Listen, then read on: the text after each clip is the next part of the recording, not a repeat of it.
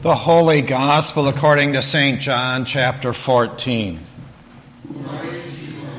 And Jesus answered them, "Those who love me will keep my word, and my Father will love them, and we will come to them and make our home with them. Whoever does not love me does not keep my words, and the word that you hear is not mine, but it is from the Father who sent me. I have said these things to you while I am still with you, but the Advocate, the Holy Spirit, whom the Father will send in my name, will teach you everything and remind you of all that I have said to you. Peace I leave with you, my peace I give to you. I do not give to you as the world gives. Do not let your hearts be troubled. Do not let them be afraid. You heard me say to you, I am going away, and I am coming to you. If you loved me, you would rejoice that I am going to the Father, because the Father is greater than I. And now I have told you this before it occurs, so that when it does occur, you may believe." The Gospel of the Lord. Praise to you, Christ. You may be seated. Let us pray. Almighty God, we thank you for your Holy Spirit that makes your presence with us real, living, and powerful. We thank you for that in Jesus' name. Amen.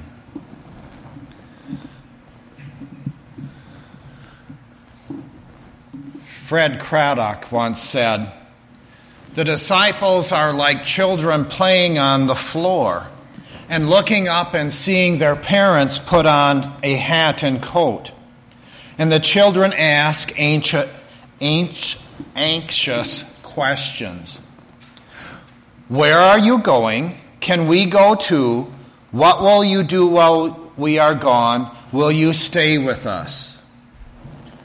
Craddock then says, Jesus answers the first question, "I go to prepare a place for you." He answers the second question, "Where I am going, you cannot come, but you will come later." And he answers the third question, "Love each other as I have loved you." And the fourth question, "Who will stay with us?" He answers 5 times. "I ask the Father, and he will give you another advocate to be yours forever. And this is the Spirit of truth. He abides with you and will be in you or among you."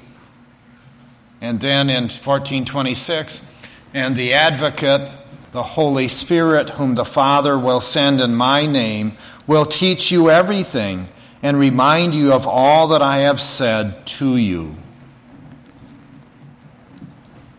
It's the work of the Holy Spirit to bring to remembrance faith and words. Another story. The father says, "When my wife puts her hand on the doorknob and her coat over her arm, the children look up and they ask, 'Who will take care of us?' And she gives one name, Brittany. And my children will leap up from what they are doing and rejoice. Brittany reads to them, romps with them, acts out plays, and makes chocolate chip cookies. She nurtures their young lives like a loving parent. And as long as she is with them, they are not afraid."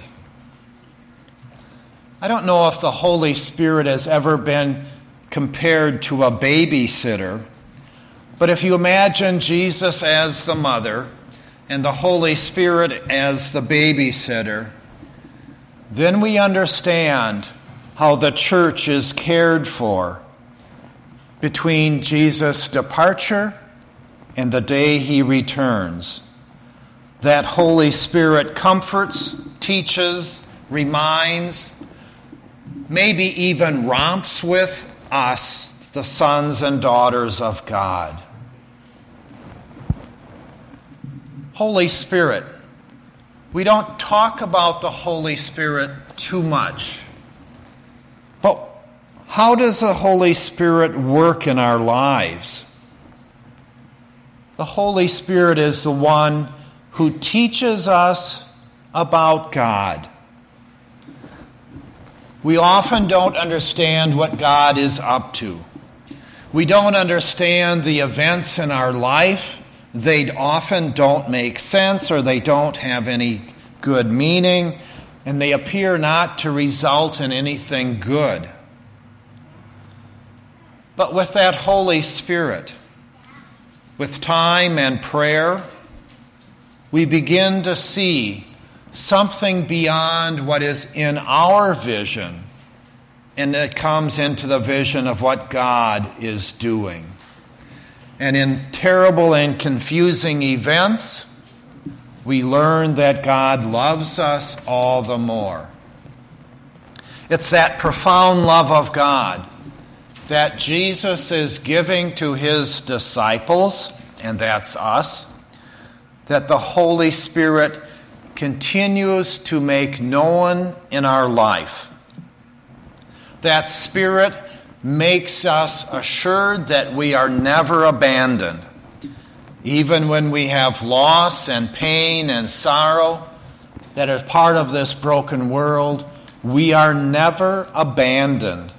The Word who became flesh and lives among us, John 1:14, continues to make his home with us, John 14:23, and he prepares an eternal dwelling place with God, 14:2. We have the work of the Holy Spirit. Incarnation, that's birth, the ministry, the death and resurrection, the sending of the spirits. All of these things point to God's love for us. So the disciples had some fears, right? In John, Maundy, Thursday, Good Friday, the days without the resurrection,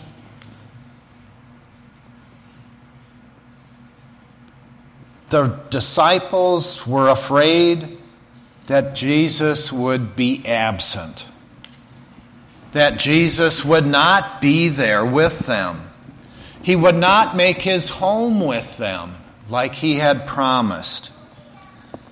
He told them there would be someone who would come alongside and bring them himself and the Father. We are not abandoned. We have the Holy Spirit. And Jesus says he would come with his Spirit, the Paraclete. That's not a parakeet, a bird, and it's not those things on the bottom of your shoes when you play football or go golfing. The Paraclete, the one who is beside you, the one who makes his home with you, the one who is there in life, like Christ was. And the disciples are not abandoned. They are with the Holy Spirit. They are with Christ, bringing Christ to us. And Christ brings the Father. God is with us. Isn't that all we want to know? Isn't that what we want to know? The early disciples were troubled because they thought Jesus was leaving, and they didn't want to leave their friend. They didn't want to have that fellowship broken. And so we have the Paraclete, who brings friendship and fellowship. And we don't have to say goodbye to Jesus, because he's as close as he ever was. Jesus promises to be with those who want him present. He promises to come to those who long for him. He promises they will not be left as orphans. So what is this text in John about? I think it's about the presence of Jesus. I think it's about having fellowship with God. I think it's about having that peace that comes from God, that fellowship that the world cannot give.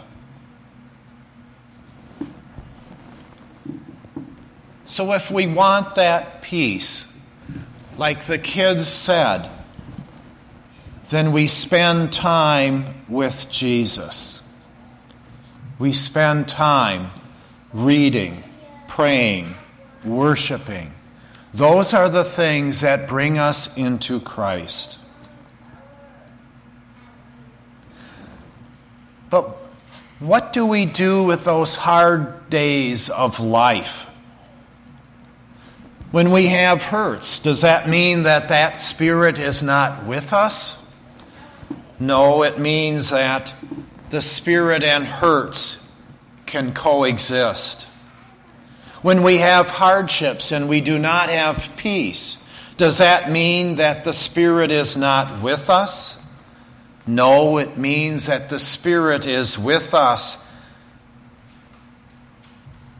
in that peace, in that hardship. We know in our hearts that God does not leave us. We don't always like what happens, but we know that God does not leave us. Jesus as God is not going up into heaven to a distant God, but that he is here with us. That Spirit, those stories that we know, those values that we live, those pictures, those actions, they bring us to Christ.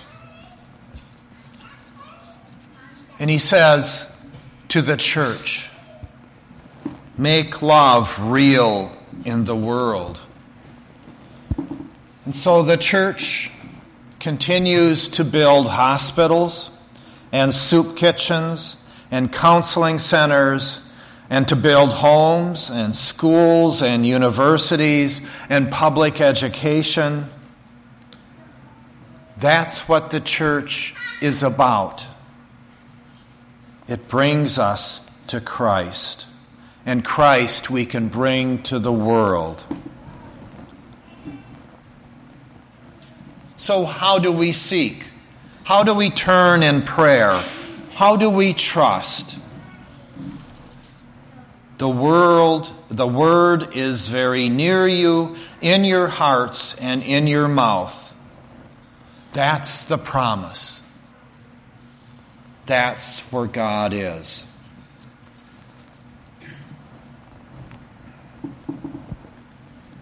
Did you realize that that verse that we read in verse 26 is the first time that the Holy Spirit is talked about in coming to us? That's something new that's happening. Jesus, the teacher, continues to teach through the power of the Holy Spirit. Jesus, the one who builds a community of believers, is supported by the Holy Spirit that builds a community of believers. It's the Holy Spirit who brings to our remembrance. It's the Holy Spirit that guides the disciples.